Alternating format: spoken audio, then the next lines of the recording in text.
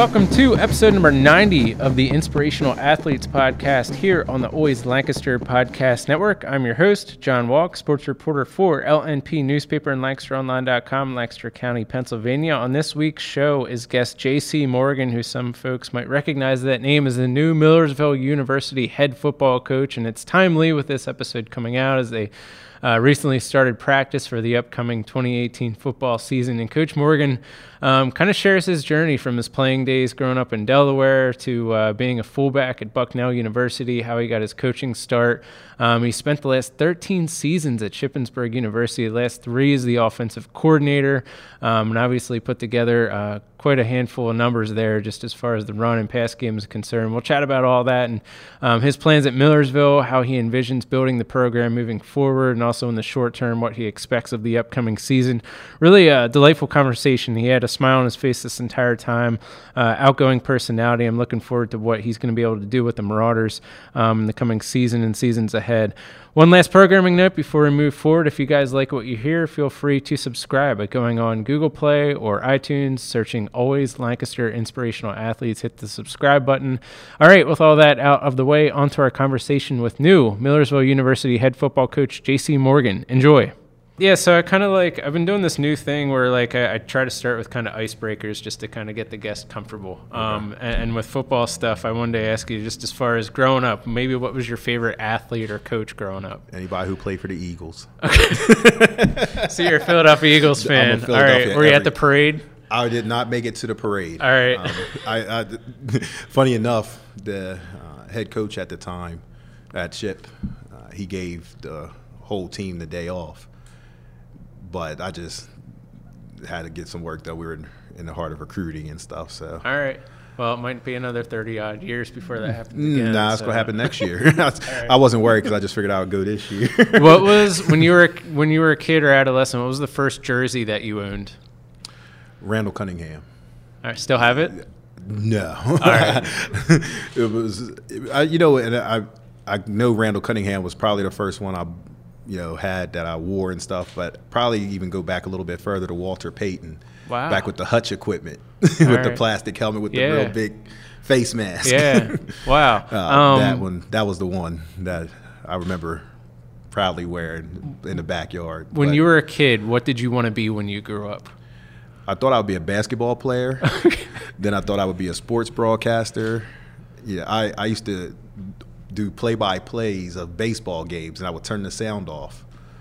But from that, I would watching Phillies games, and I would do my own box score on like one of those composite books, and I would keep score and do the play-by-play. Wow. And the color commentary at the same time. It seems like you're a genuinely easygoing talker or smooth talker, a little bit like communication-wise. So that's probably where you get that from. Yeah, when I was little, my family would say, "You talk too much."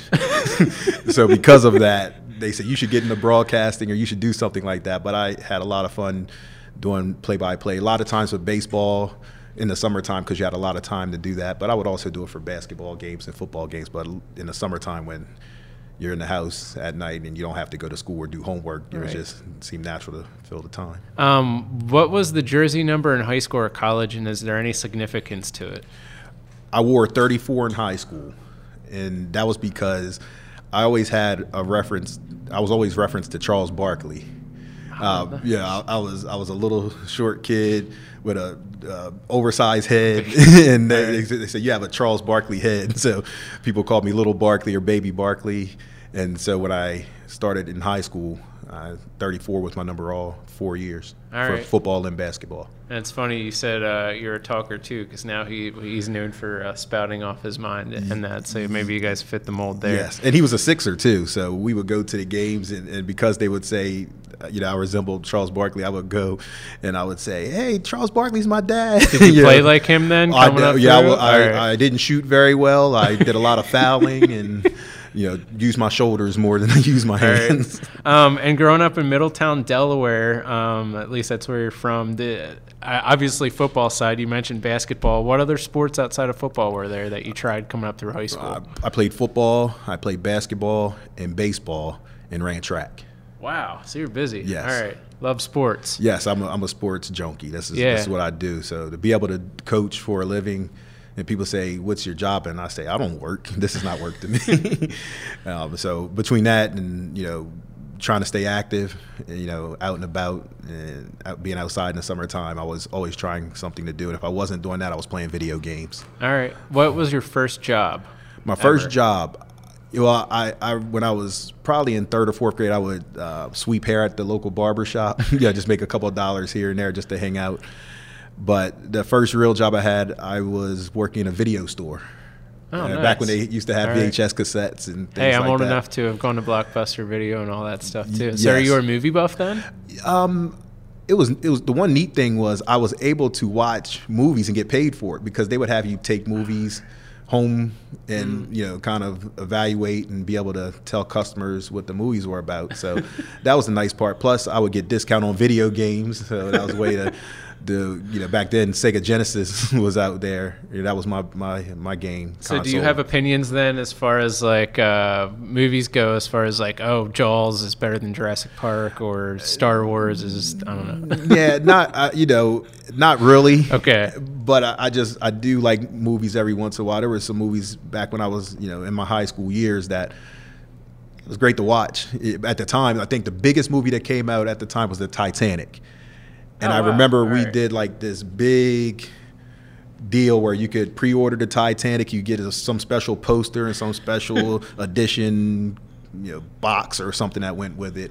But the Titanic was the big thing when I was working there. Wow, that's awesome.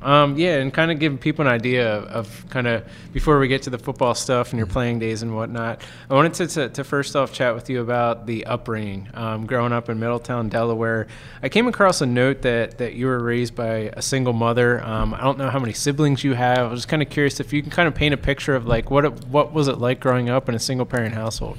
It was my mother, my sister, and I. And my sister was 9 years younger than me. And crazy enough, we were very close with even with the age difference, and we're very close today. I mean, my little sister's my best friend.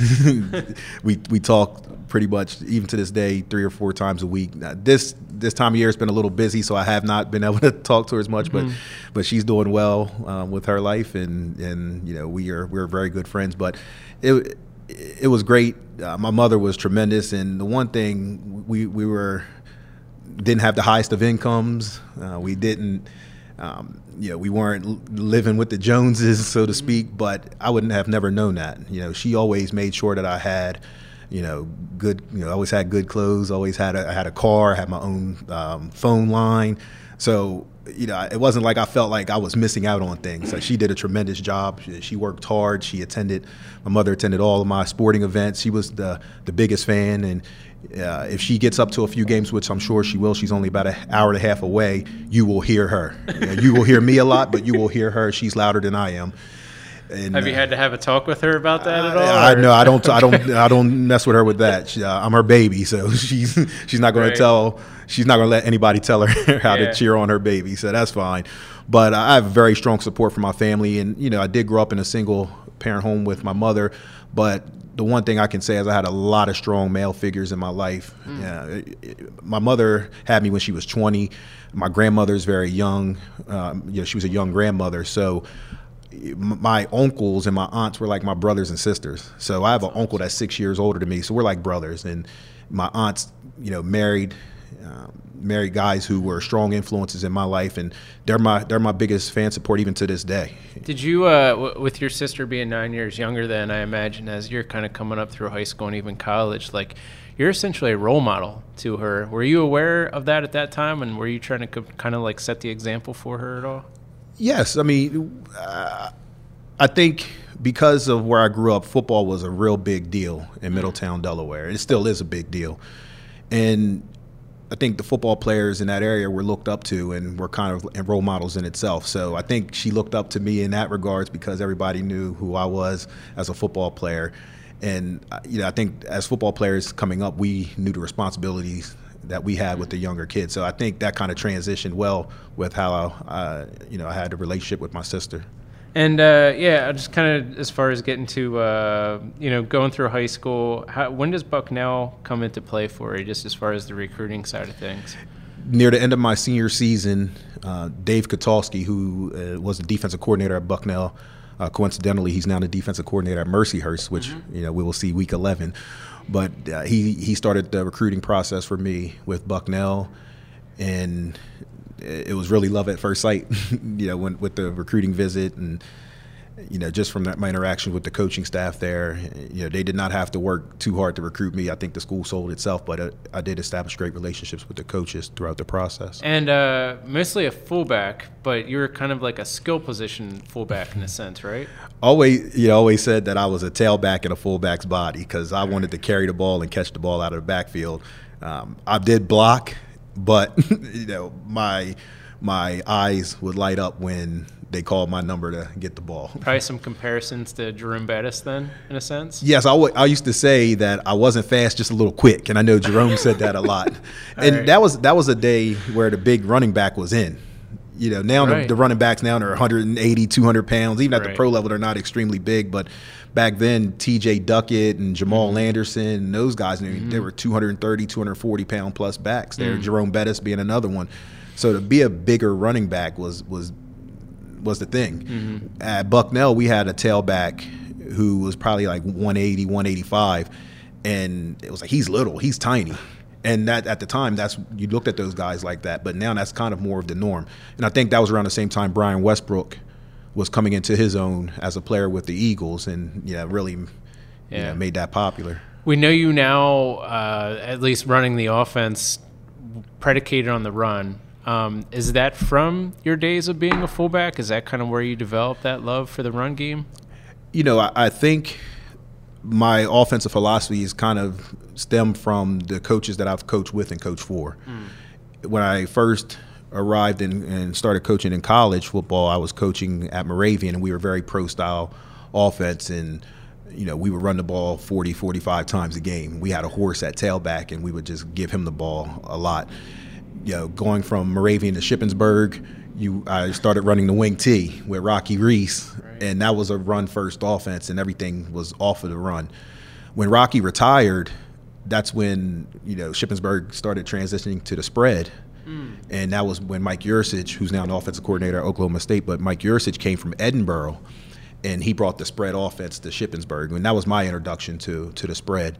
But off of that, when Mike left to go to Oklahoma State, we brought in Joe Davis, who's currently the offensive coordinator at Albany. Okay. But Joe had a spread principles, but really had a run element to it as well. And I like that, especially with the quarterback run game. That's something that I really like to do, or like to look into if we have the personnel for that. You mentioned it a bit earlier. Sorry, I'm going back and forth here. I just kind of want to give people an idea of where that love for coaching or where the start of coaching came into play for you. Senior year at Bucknell, you ended up not playing because you were injured. What was the injury? Correct. It was a hamstring injury. That was a back injury. It was just a nagging injury. It wasn't one of those career-ending, I can't walk type of deals, but just was, constantly dealing with it. And it was a coaching change at the time, and it just I was in spring ball or getting ready for spring ball, and I just didn't feel like going through the torture anymore because it was just painful to even run.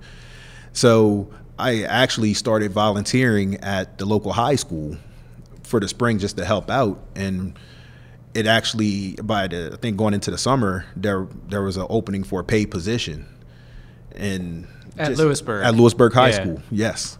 So at that time, I said, I'm going to coach, and maybe, depending on how things work, I do have I can come back for my 5th year type of deal, use a midterm exception, with the Patriot League, and thought maybe I'll just come back for my 5th year if I'm healthy.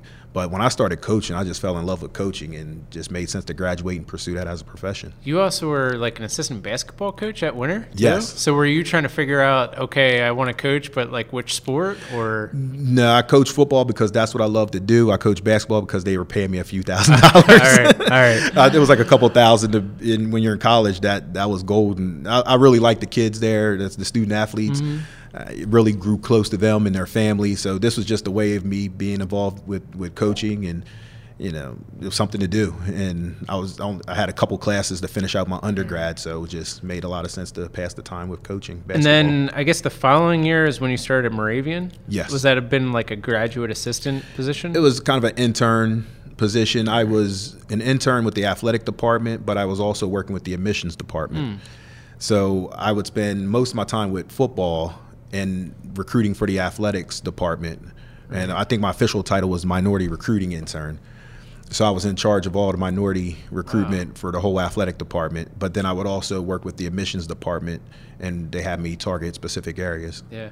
A year at Moravian essentially, and then the next 13 are all at Shippensburg. Yes. And the reason I bring that up, like, it's interesting, like in the coaching profession, oftentimes you're probably signing up for, okay, I'm going to be here for a couple years. I might be here for 5 years. And sometimes, head coaches, at least at the bigger levels, obviously, the jobs aren't always secure. So it's maybe a profession where you kind of accept the possibility of moving around every X amount of years. And you've been at one place for a long time. And I'm kind of, I don't know, maybe that's not rare. I think it's rare in a sense. So I'm just kind of curious of why Shippensburg for 13 years and being there for so long. I think it's kind of unheard of. It is rare in the fact that when you go out in recruiting, or you go out to conventions, or you're around a lot of coaches, and when they find out that you're at a place for a long time, they're impressed. Yeah. So it doesn't happen a lot. And I think that was a credit just to Shippensburg. It was a great place, and they did. I always felt like they treated me very well, and I always felt like I was a part of a university family, which was very important to me. I did not want to be at Shippensburg for long at first, because I really loved life in the Lehigh Valley where Moravian's located. It was in Allentown. I loved the town. I was young, I was single, and just having a great time. Well, when I moved to Shippensburg is not Allentown. So, when I first get there, I see horse and buggies, and it's a small town. I said, well, man, I'm not going to be here long. I'm going to put a couple years in. I think at the time, Rocky Reese said, hey, you should put 2 or 3 years in, and then you should move on and progress. But the one thing at Shippensburg, they kept giving me responsibilities. They kept putting me in positions to grow and putting me in positions to further my career. So I always looked at everything that they gave me as a promotion, and it was an opportunity to grow and develop. And Rocky did that as a head coach by giving me more football responsibilities, but then also just at the administrative level with the university, they always had me do things and be out in front of alumni and to go to certain events, and they really allowed me to develop my public voice. And as long as I was progressing, I did not need to look elsewhere. I felt like I was getting good training at Shippensburg. And then, as Rocky retired, Mac takes over as head coach. I was able to take over a recruiting role, and then also just, again, be able to advance as a coordinator and those type of deals that would make me marketable, should I get the opportunity to move on. And to take that next leap as a head coach, I can imagine this probably wasn't your first rodeo as far as looking for that next head coaching job. When did you start getting an idea of, okay, I think I'm ready to take over a program? Funny enough, when Rocky retired, Shippensburg was a popular job. Mm-hmm. I spoke with the administration, and they said, hey, you know what? You should look at applying. Well, we had a couple internal candidates, Mac being one, and he ended up getting the job. But I really looked at it as, hey, this is an opportunity just to have some fun with this and, start thinking in those terms of running my own program. I was still very young at the time, and I did not have a ton of experience, but I really started to think in that mindset. And when I went through that interview process, I tell you, it lit a fire under me. And I had so much fun that day being able to articulate a plan on how I would run a program, how I would deal with fundraising, alumni relations, managing coaches. And in my mind, I knew I wasn't ready, but I really enjoyed the opportunity to think in those terms. And in fact, when the university president, talks to you and says, hey, you did a great job through the process, and now we know who you are. And I think that just gave me more and more confidence. And so moving forward, when I started to strengthen my resume, I said, this is something I really want to do. And this job, I always had my eye on this university. It was something about the Lancaster area. It was something about this place that it really had my attention. So I interviewed in 2013 for this position, and I did not get it. I'm sure part of that was, I wasn't a coordinator yet, and I think universities wanted to see me in a leadership role. But when the opportunity presented itself 5 years later, after some prayer and thought, I said, I still like this opportunity. I'm still going to go after it. Yeah, and I'll get to the Millersville side here in a second, but I kind of want to give people an idea that if they're not familiar. Coach Morgan helped the Shippensburg offensive coordinator last 3 seasons, correct? Yes. And last season anyway, 2017 campaign. Let's see. Morgan's unit averaged over 400 yards of offense and at least 31 points per game in each of his 3 seasons engineering the offense, His rushing attack never ranked lower than 3rd in the PSAC. With Morgan calling plays in 2017, his offense averaged 35.7 points and 452 yards per game, while ranking 3rd in the PSAC in rushing offense and 5th in passing. Unit scored 40 or more points in 5 games.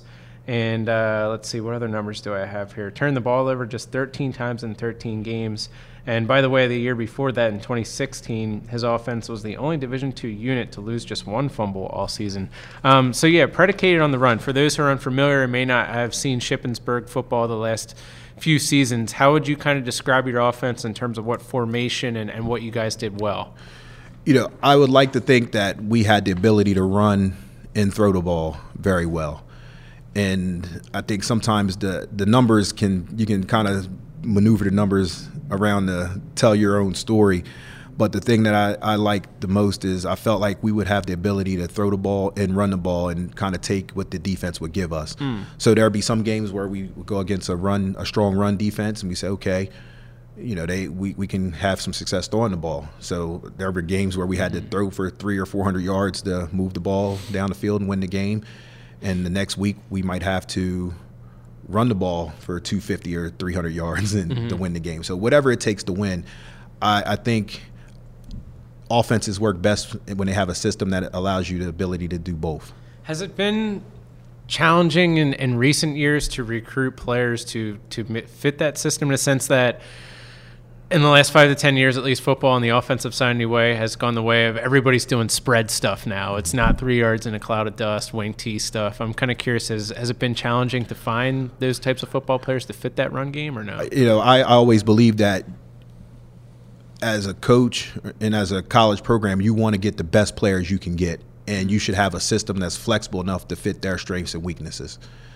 So I don't believe, especially at this level, that you can be a type of coach, okay, we only look for this person or this type of player because this type of person or player fits our scheme. You really say, hey, let's find the best players we can get, and let's find it within our system to work around those players to put them in the positions to emphasize their strengths. So now that you've been in this position, 2 months now, roughly, give or take, a couple weeks there, I'm kind of curious as far as what the responsibilities have been. It seems like a press release has come out every week as far as, hey, that you're adding this coach, that here is coach there, just as far as filling out the coaching staff. I imagine you've been meeting with players and alumni. And can you kind of give me a picture as far as what the last 2 months have entailed for you? As soon as the press conference was over, I spent a good 2 weeks meeting with the players, just to be able to introduce myself to them, discuss their academics. That was the focus of the meeting, was to make sure we were online academically, but just to give them a chance to get to know me and me to get to know them. That was important to them, which made it very important to me. While that was going on, I was assembling a staff. The good thing for me, knowing this opportunity was coming, I always felt it was important, and I think it still is, to have a Rolodex of coaches that you would like to get to know when an opportunity presents itself. So I was able to quickly get some coaches on campus, and at least from the full-time coaches, be able to fill those positions as quick as I possibly could, and then round out the rest of the staff as those guys got in place. And I'm very excited about the coaches that are coming on board here. We have a couple more announcements to make, which hopefully that will be, we'll be able to do that. But the pieces are in place, and very excited for what we're going to do. Yeah, because that's essentially like the first recruiting game for you before you can get to the class of players. You got to recruit your coaches here. What's the sales pitch in a sense? Obviously, they know you. Otherwise, they wouldn't be here. But I'm kind of curious, how do you sell Millersville to them? Well, Millersville sells itself, and I think the area sells itself. It's a nice college town where you can be in the college town, but you go 10 minutes away and you can be in a vibrant area with the shopping and the restaurants and the lifestyle. You can go 10 minutes another direction and you can be in hunting, you can fish, you have that rural feel. So you have the ability to attract a lot of coaches and a lot of different type of coaches. I think you want that kind of versatility within your staff, coaches that can experience different lifestyles and relate to a lot of different players collectively as a staff. And this area kind of gives you the ability to bring a lot of different types of coaches in because there's so much to sell. To me, that was the easy part. I think I don't want to say the challenge, but the thing I had to emphasize throughout the process with coaches is just selling them my vision and letting them know how they would fit into the vision and how we will proceed going forward. We talked about the offense a little bit earlier. What should we expect from the defense now that you pretty much have that side of the ball as far as staff, now that you have that in place? What's kind of the plans there? Yeah, I think Matt Suchak being at the defensive coordinator position was big. I think the players really had a great feeling about him. And that was another benefit of being able to meet with the players. I was able to pick their brains and their thoughts on, the program and things in general. But the guys on that side of the ball really felt comfortable with Matt, and it's a lot of experience there. So it made a lot of sense to stay with Matt. And I had a chance to meet with him and quote unquote interview him. And I really like his scheme and coaching against it. There's a lot of things that he did that I really liked. So, I'm going to provide some guidance to it and, give my support when needed. But I really enjoy and appreciate the fact that Matt decided to stay around. And that's going to help you tremendously on that side of the ball, because here you don't have spring practice with your crop of players as with you as head coach. So at least on the defensive side, they're going to be familiar with things. But with that being said, camp's going to start here August 5th. I'm kind of curious of how you kind of go about installing a system with these players and also getting ready for that first week opponent when the season starts. Well, the one thing, football is football. There, scheme-wise, there are some similarities. I think the main thing for us is just how we're going to operate, making sure the players understand the verbiage, and as coaches, just making sure we're teaching them the right way to do things.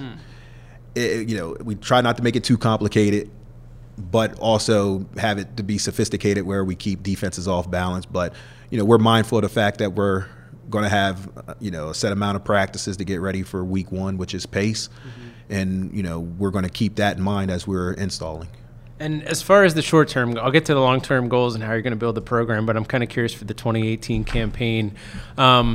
How have you kind of go about figuring out, okay, this player does this? Like, have you been able to go back and watch tape from the last couple seasons of the players that you have coming back in 2018 and how those pieces fit?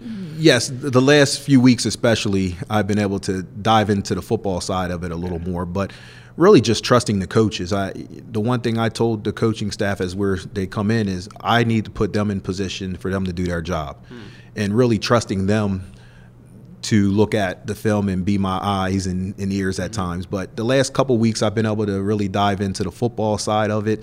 And I think another thing, me being in the conference for the last 13 years, I'm very familiar with a lot of these players, whether it's through recruiting or through the opposing view, right. Being an opponent of theirs.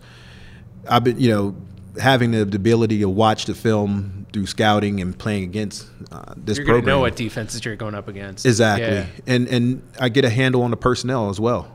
And that was a big part of it. For me, I thought me taking this job would be a little more seamless than maybe others, just because of the fact that, I've had my eyes on these guys for various reasons over the last few years. So I know certain quarterbacks can do. I know what certain running backs can do. Tyrone Gibson is somebody that I recruited when he was at Bishop McDevitt. Wow. All right. And that's a guy. He's a running back there that I know. I watched him play like 6 or 7 times throughout his his high school career. So I can look at those guys and say, okay, I know what they can do. Mm-hmm. Tommy Holloway played at St. George's in Delaware, which is right near my hometown of Middletown, Delaware. So being able to see these guys and be familiar with them from the outside, now that I'm on the inside, I had some knowledge coming in. Right. I'm kind of curious as far as like your demeanor on the field. What should we expect? I mean, you seem like a happy-go-lucky guy. Maybe you can become serious when time's needed. But then again, like maybe you kind of have to adapt your coaching style to what fits a player, because some players respond differently to different things. And I'm just kind of curious if you can kind of give us a description of what we should expect on that side. You're going to see a little bit of everything. You're going to see a guy that's jumping up and down, and you're going to worry about if I'm going to bust a calf muscle or a hamstring or something. You're going to see somebody who's going to be analytical and will be thinking through situations. I think I'm going to bring whatever the situation needs, and that's the thing. Because I'm in a position where I can oversee, and I'm not going to be the primary play caller on both sides of the ball, or even with special teams, that I can analyze and kind of fill in as needed. But I think the one thing as a position coach, I was a ball of energy. Jump around. You probably would see me. I'll be the guy that the referee would say, "Get him off the field," just because I'd be so excited and so passionate and fired up. As a play caller, you have to be in tune and be into the game a little bit more. So I was always the next step ahead, but also finding moments to really fire the guys up, especially in between series. On the sideline, that's your chance to rally the troops and get them together and give them the fire and brimstone type of speech. So you're going to see a little bit of everything there. The one thing, the biggest and the best piece of advice that I've received so far is to be myself and not try to be somebody else. And I think I always try to see things 2-3 steps ahead anyway, so I'm always going to do that. But if I'm hype, you're going to see a coach on the sideline getting hype. Yeah. If I'm upset, you're probably going to see that. You're not just stone-faced no matter what's going on. You enjoy what's going on. Oh, absolutely. You talk about players needing to play the game with passion and emotion and energy. I think as coaches, we have to set the example. And that's the one thing I laid out to our staff is, you don't need to be somebody that you're not, but, you have to be fired up about this, and players have to look at you and sense that he loves what he's doing. There's a passion, and that coach just loves being here, and he loves coaching. He loves coaching me as a young man.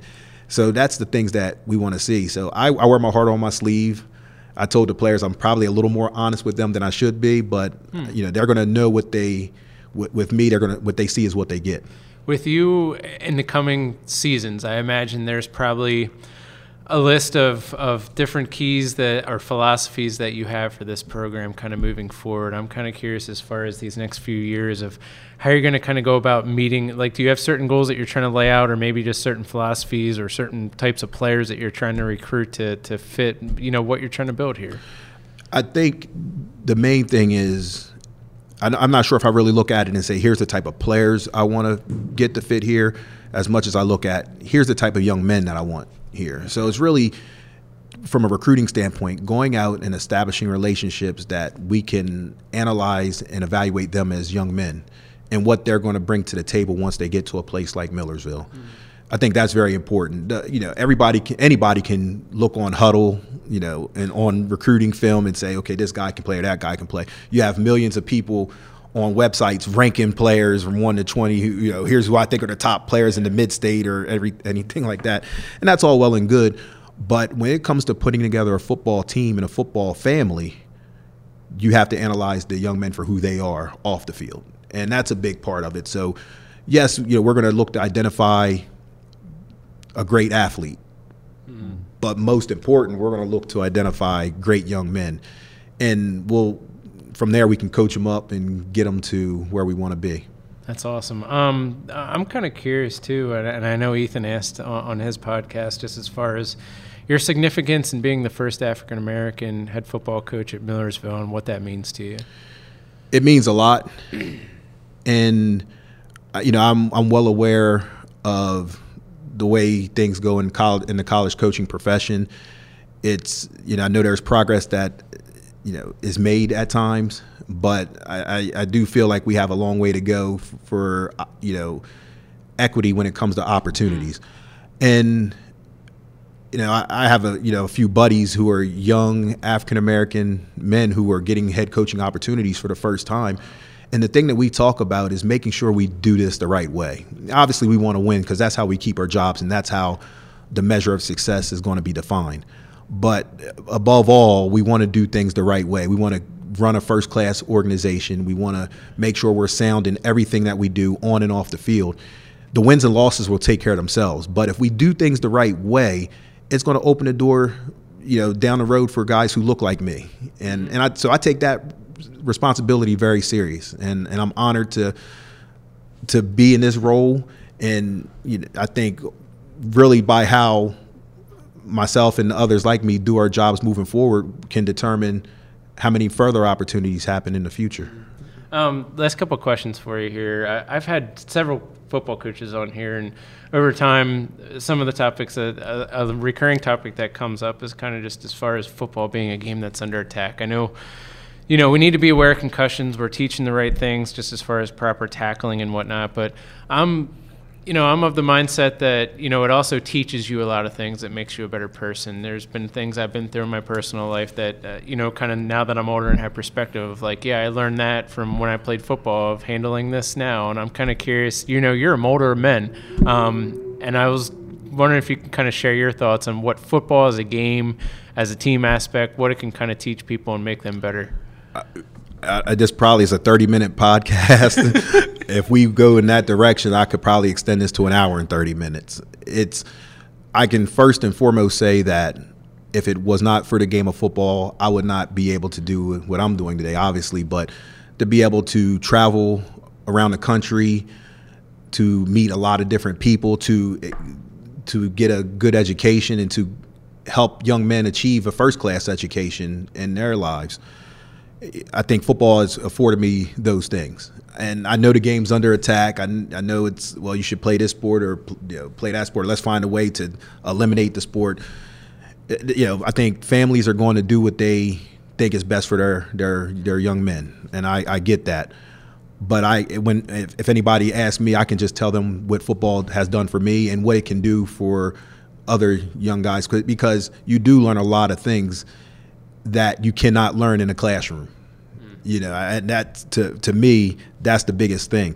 You learn teamwork, you learn accountability, you learn how to depend on somebody. I mean, this is the one sport where your success is dependent on the guy next to you and the guy behind you and the guy in front of you. One person, cannot do it all by himself. And so you learn those things. I don't know if you learn them in different environments. And now that doesn't minimize what education, what a quality education can give, but football is one heck of a supplement to that education. It's a big part of the education process. Absolutely. And last thing I didn't bring up, for those who are unfamiliar, Coach is also a married father to a 5-year-old daughter. Yes. So what's I don't know, now that she's becoming 5, she's probably becoming a little bit more active. Is she involved in any sports yet? She likes soccer, and we've had her in soccer leagues, or the Kinder Shots, or Kinder Care, or what's it? You're going to be busy during the fall. Soccer Are shots, you going to be able to help out coaching in the spring and summertime? I don't want to coach her. Okay. I just want to be a dad. And I do enough coaching. I just want to be dad. But she's a ball of energy. She loves to swim, and she's starting to swim without any assistance now. She doesn't have a floaty on or anything like that. So she's gotten lessons, and she's taken that. I mean, my wife and her are at the pool every day, and I think they really enjoy that, along with the Soccer Shots League that they do. And then also, we're expecting another child at the beginning of next year. So that will be something that keep us busy during Christmas and New Year's time. Yeah, well, it's kind of good timing for you. Yes. Last part for you is kind of where I like to ask guests if there's any kind of I don't know, either life advice or philosophies that you can kind of impart us with that might make people better, or something that they can apply in their own lives to kind of make them a better person or anything like that? I know you're a coach, so you probably have 8 million things, but maybe you can pick one out. I could say a bunch of things. One that comes to mind, I always try to keep things in perspective. And one thing that I always tell myself is, 90% of the world does not care about your problems, and the other 10% are glad you have them. So the world is bigger than, there's a lot of the world is bigger than what we see on a day-to-day basis. And I think that's something that I say to our young men. Whether what happens on the football field or what happens in your classroom, there's always something bigger than you. There's always somebody who has it worse than you. And you're not always as good or bad as you think you are. Yeah. So just those type of things I try to impart on them on a daily basis, amongst other things. But, having a perspective, keeping that perspective is something that we try to teach our young men. Awesome. Well, hey, if you guys enjoyed listening to today's podcast, you'll probably enjoyed listening to the previous 89 episodes, so feel free to go back and listen to those in the archives. Last week, we switched things up a bit in the podcast by giving a platform to a local nonprofit group. It's helping others through physical activity with the fine folks from Vision Corps that stopped by to chat about how they help those who are visually impaired. Next week, we're going to be chatting with Penn Manor alum Cassie Klein. She continues to excel in field hockey as she enters her senior season this fall at Penn State. With that being said, I'm always looking for just suggestions for any future guests on this show. So if you're listening to this and think, hey, I know this person, they'd be great, throw me an email, jwalk@lnpnews.com, or contact me on the Twitter at jwalklnp. Coach, how can folks find more information about Millersville football? Oh, just Millersville Athletics website is great. We're on Twitter, Ville Football or Ville FB. That's our handle on Twitter. Coach JC Morgan is my Twitter handle, but just Ethan Halsey, our SID, does a great job of selling the story, not only about Millersville football, but Millersville athletics in general. Definitely follow us for all information. And definitely, if you have a Saturday to spare, come out and support our program, because we're going to try to do some great things and get the Ville back on track. This episode is probably going to come out around August 7th, which is the first week of practice for you. I think August 5th is the first day, right? I imagine you probably already have that day planned out. What's on the docket for that August 5th day? Well, I have the whole season planned out, every day for the whole season planned out right now. But August 5th, we're going to get them in. They have to do some administrative paperwork. They have to go through the NCAA clearances and make sure everything's good with sports medicine. And then in the evening, we're just going to take some time and get to know each other. They're going to get to know me and what's expected of them. But then we're going to spend some time as coaches and players just getting to know each other. And especially, there's a lot of newness going on right now. So just the time to fellowship with one another before we get after it. Awesome. Well, hey, before we wrap up here, I just want to give a shout out to my colleagues Tyler Huber and Irene Snyder. They are the engineers/producers of this podcast. Thanks to another colleague, Claudia Espenshade. She gets this thing online, so thanks to them. Thanks to you guys for listening. And, Coach, thanks for sharing your story, and best of luck this upcoming season, man. Thank you. Ville Pride.